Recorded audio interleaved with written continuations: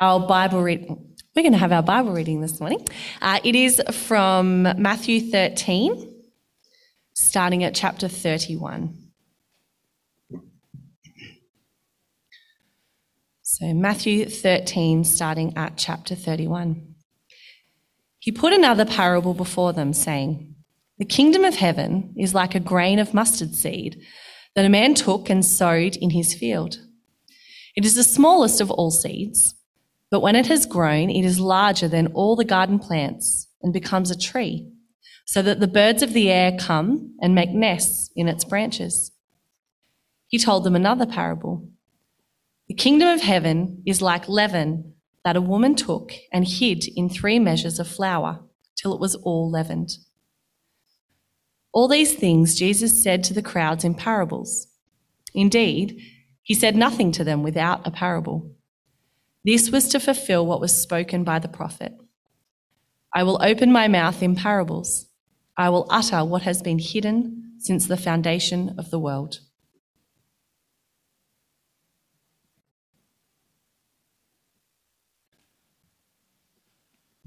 Good morning. My name's Simon. I'm just one of the regular attenders here, but I will be bringing us our message today. Isn't that fun? Special welcome to you if you're visiting from Sydney or Tamworth or somewhere else in between. But please open your Bibles with me to Matthew chapter 13.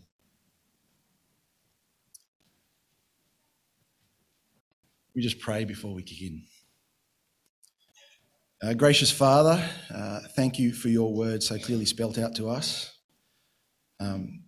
As I go through this message, please give me your words to speak and your word to permeate the hearts of all who hear, whether here or at home or listening later. In Jesus' name, amen.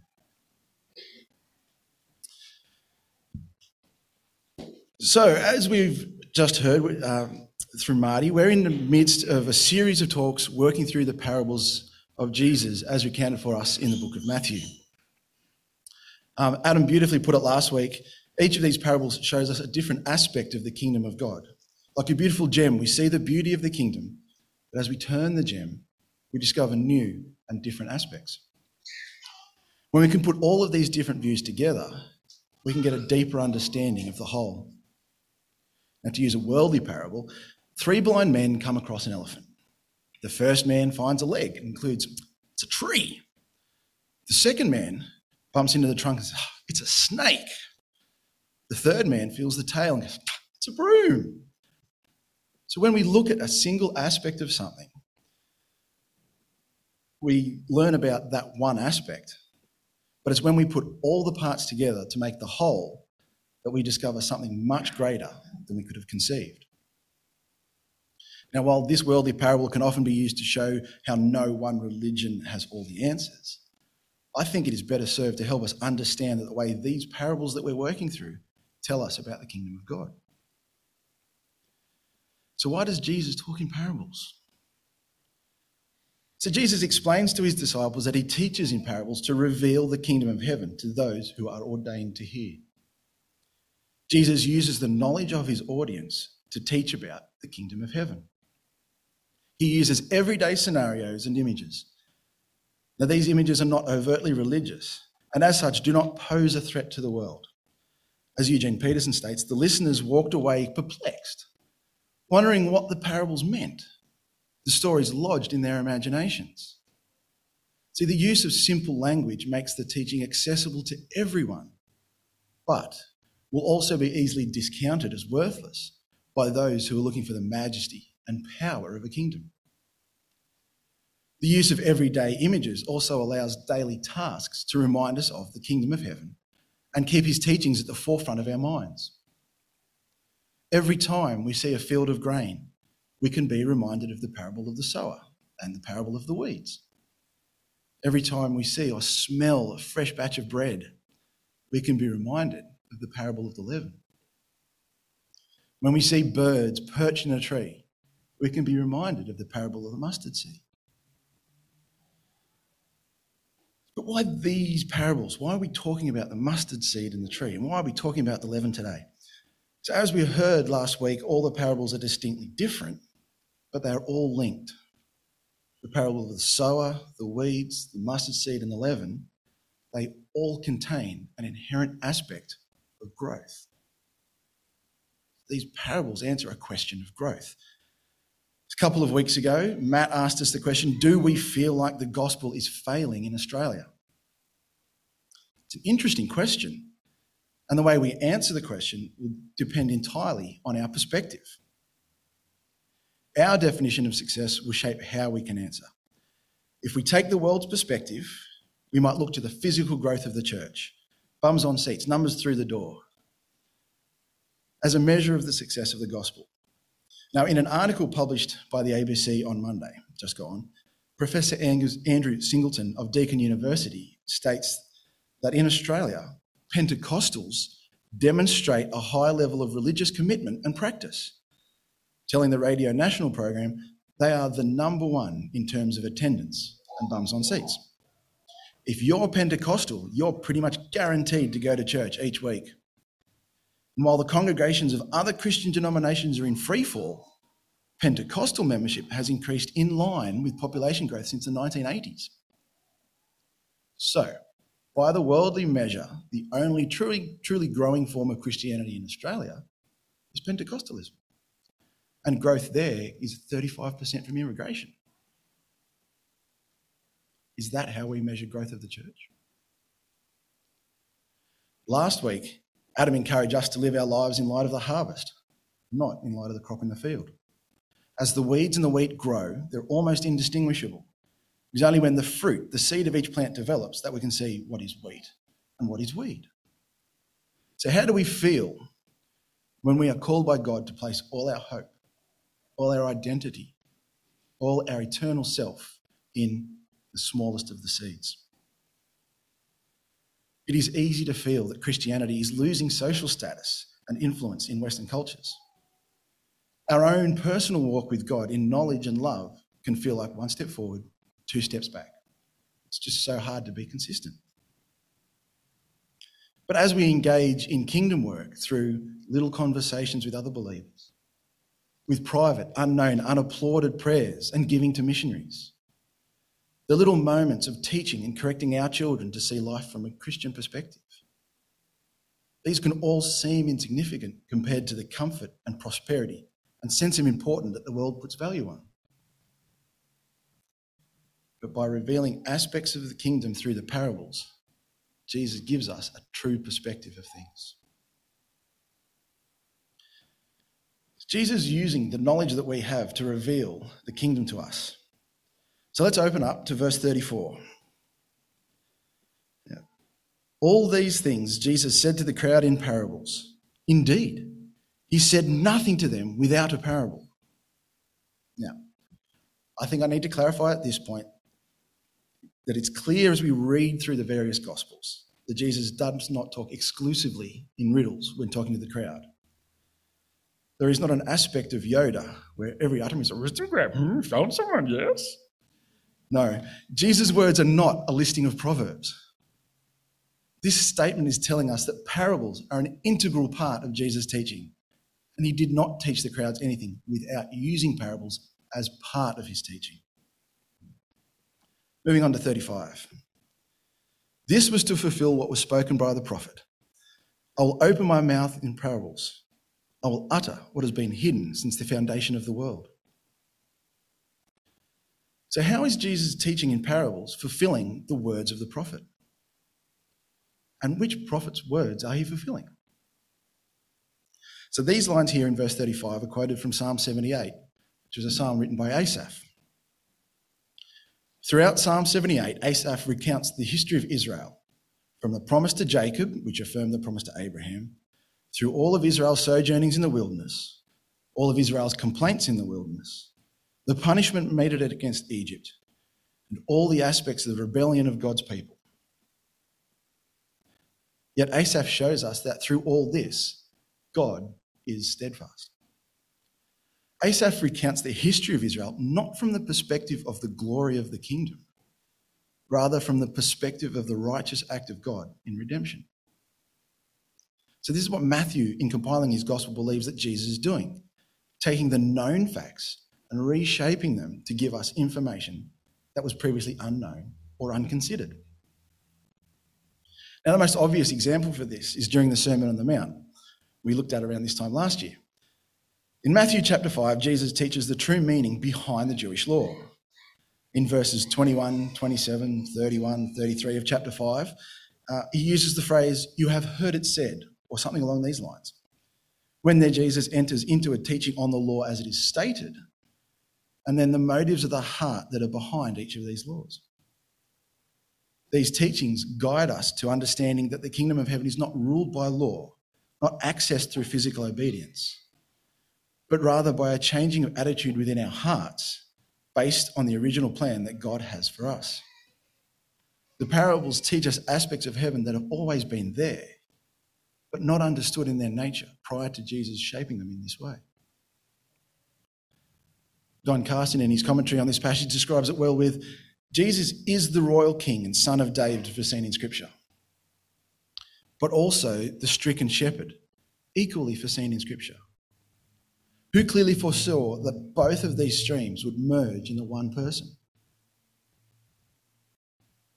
Are we open to having our preconceptions challenged and changed by Jesus? Are we open to learning new things about God and his kingdom as our hearts are shaped by the gospel? Are we willing to give up our expectations and let Jesus guide us on the path of life? With a slight understanding of what Jesus is doing with these parables, let's look now at how Jesus challenges the understanding and expectations of his audience then and now with these words. Jesus teaches us that his kingdom is for all nations and it's guaranteed to grow. Going back up to verse 31, Jesus put another parable before them, saying, "The kingdom of heaven is like a grain of mustard seed that a man took, sowed in his field. It is the smallest of all seeds. When it is grown, it is larger than all the garden plants and becomes a tree, so that the birds of the air come and make nests in its branches."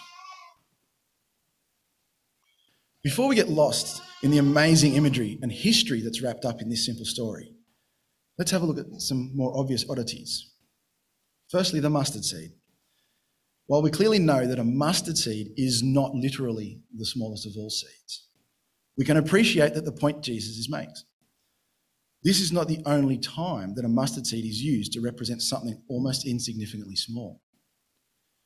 In Matthew chapter 17, Jesus uses the mustard seed as an example of the tiniest amount of true faith that has the power to move mountains.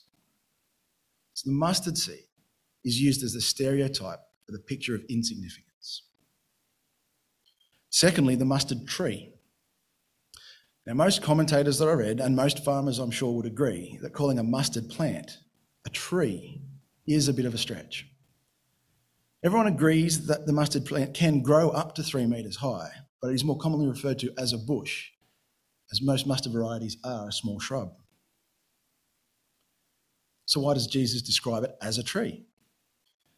As we look back at some scripture reflections that this story evokes, we can begin to understand. If we look at the prophecies of Ezekiel and Daniel, the mighty trees that provide shelter to all the nations are compared to the mighty cedars of Lebanon. The cedar is a beautiful tree. It's tall, strong, beautiful to behold. So the cedar is an excellent metaphor for a kingdom.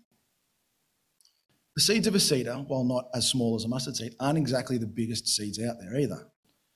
Acorns are bigger, peaches are bigger, plums are bigger.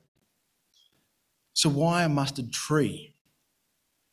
It's even when assuring us that the kingdom will grow, Jesus reminds us that the kingdom of God is not what we expect it to be. From a worldly comparison, the kingdom of God might look weak or pathetic. As a mustard tree, we compare to a mighty cedar. The imagery of the parable draws us away from the earthly majesty of our kingdoms and focuses our hearts on the assured growth to the mature conclusion. Now, the mature conclusion that the kingdom of God is growing towards is a place of rest for all nations. Jesus is pushing his predominantly Jewish audience to lift their view of the kingdom up from their expectations of a restoration of the kingdom of David the worldly kingdom of Israel. The promise to Abraham of a blessing to all nations is coming to fruition. The fullness of God's kingdom is being revealed, and it is bigger than Israel, just as it was always intended. Our third oddity, a mustard seed sown in a field. Just as a lot of people agree that calling a mustard bush a tree is odd, planting it in a field is also out of place. Jesus himself in this parable recognises that mustard is a garden plant. So if we follow Eugene Peterson's line of thought that these stories were used for teaching as they lodged in our brains, the idea of a garden plant growing in a field is just ludicrous enough that we'll keep calling it for a good laugh. Remember that time Jesus planted the herb out in the fields with all the wheat? What an idiot. But the story of the kingdom remains with us, and our minds turn it over and over every time we think on it. God's word is work in our hearts, even as we're laughing at the ridiculousness of that image. So 2 sentences, 3 anomalies. And the audience back then as well as now, we all can't help wondering, what is Jesus trying to say?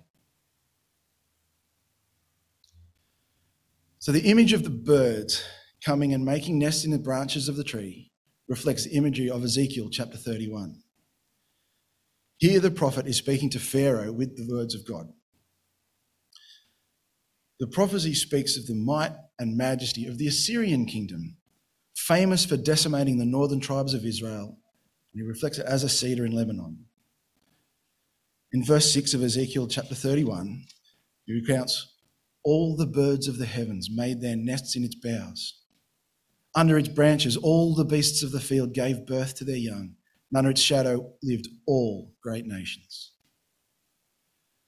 There is also a similar reflection of this in Daniel chapter 4, when Daniel is talking to Nebuchadnezzar. The description of a tree that provides nesting for all the birds of the air or heavens is a kingdom, an empire that is mighty, a kingdom that provides for all the needs of those who dwell within.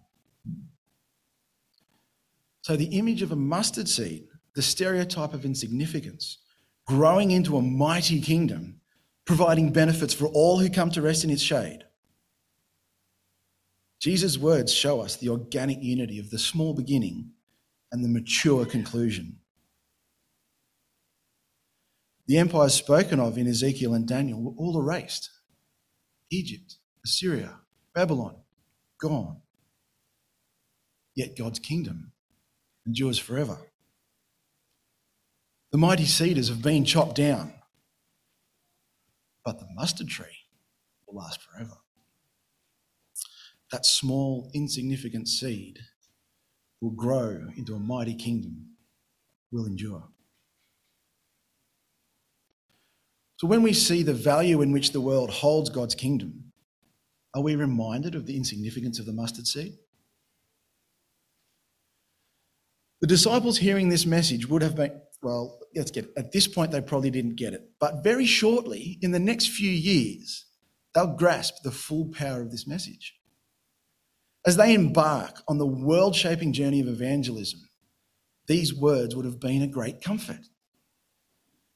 In the years following the resurrection and ascension of Jesus, the disciples committed their lives to preaching the kingdom of God to all who would hear. From this small beginning of 12 men, the church grew. We can look through Acts and see that there are many verses where it states many believed. Chapter 4, verse 4, chapter 9, verse 42, chapter 13, verse 48, chapter 17, verse 12, chapter 8, verse 8, chapter 21, verse 20. Many believed. In those early years, the church grew from 12 to tens of thousands. Small seed, mighty tree. Even with persecution, like from Saul, the church continued to grow in numbers. And even Saul himself had the word hidden from his heart, and after his revelation on the road, became an integral part of the spread and growth of the kingdom. But even as the numbers of Christians grew, it was not until a Christian became the emperor of Rome that the church gained earthly authority to exist.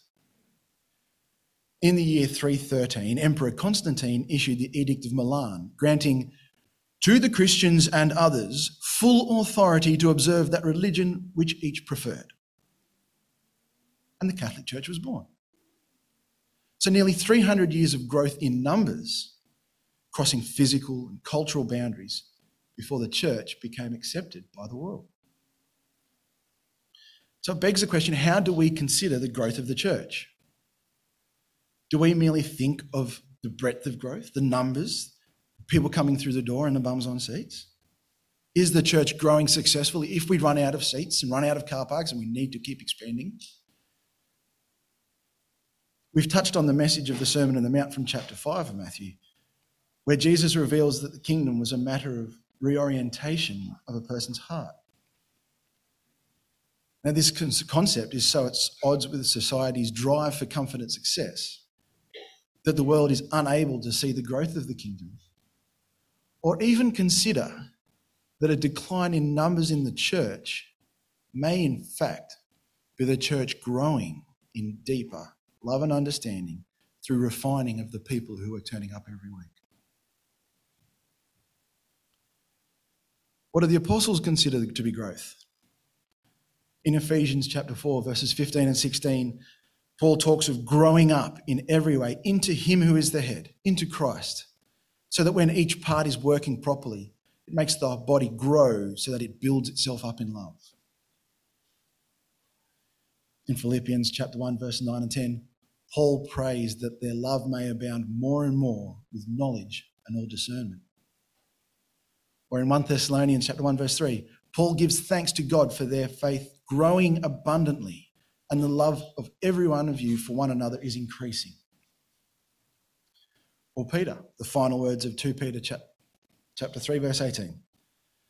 But grow in the grace and knowledge of our Lord and Saviour Jesus Christ. To him be the glory, both now and to the day of eternity. Amen. In all these prayers of growth, it is not about numbers. The growth of the saints and the growth of the church is measured in depth of understanding and knowledge. Growth is shown by increasing love for one another so that the church builds itself up. As we grow in faith, we grow in love. As we grow in love, the church is lifted and God is glorified. With the seed of the kingdom planted in us, God guarantees that we will grow. And the sign of growth is increased love. So how are we growing? How are we growing individually? How are we growing as a church? Christianity has spread a long way from its humble beginnings. The church has crossed political, cultural, physical barriers to extend over almost all the surface of the earth. And it continues to spread.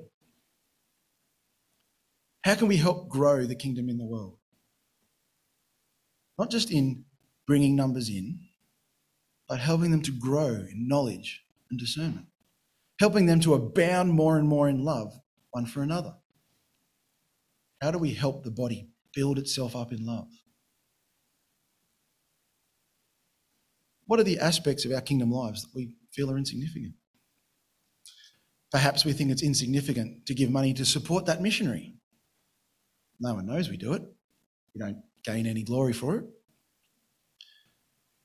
Maybe it's insignificant to provide a meal to that person in need. It's just a meal. I was already cooking one, a little bit extra. It's easy.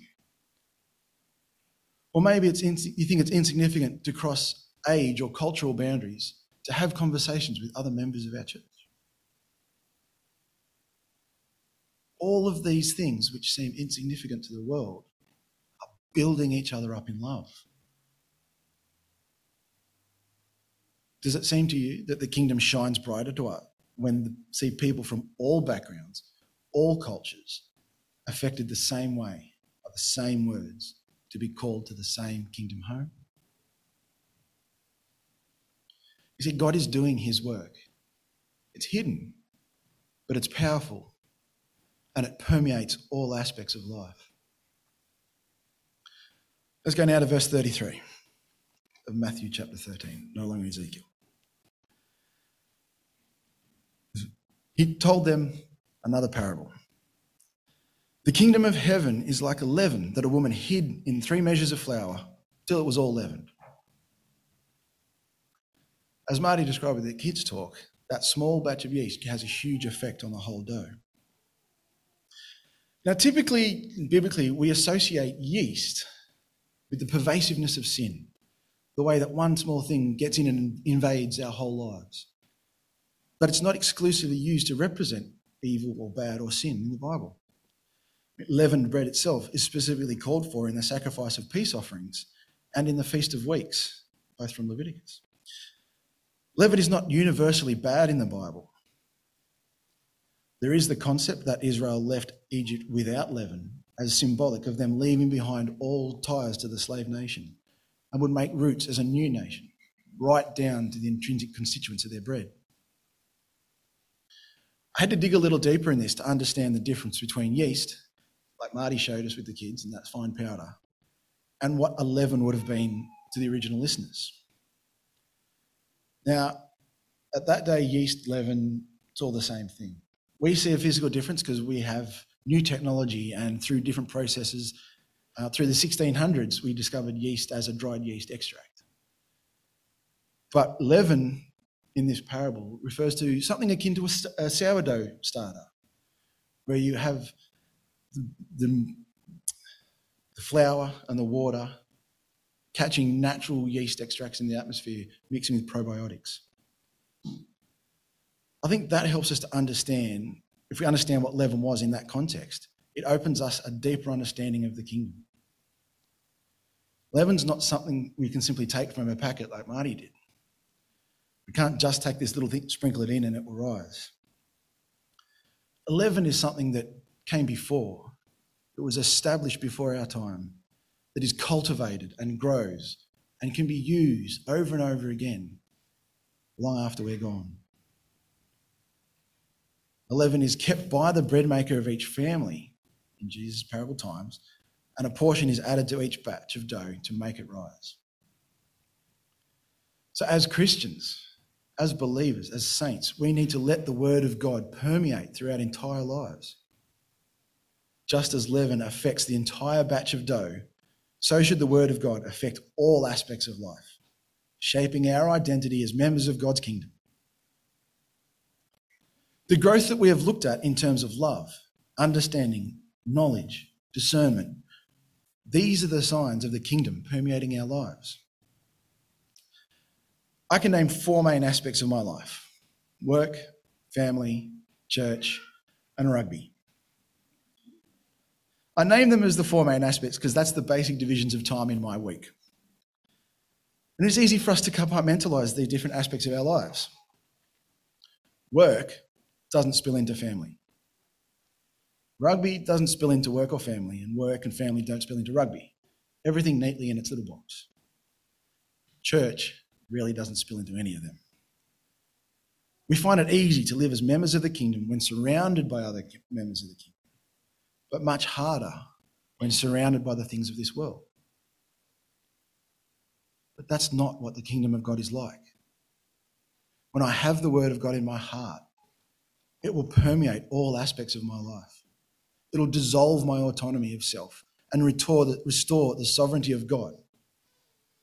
God spills into my family, into my work, and even into my rugby.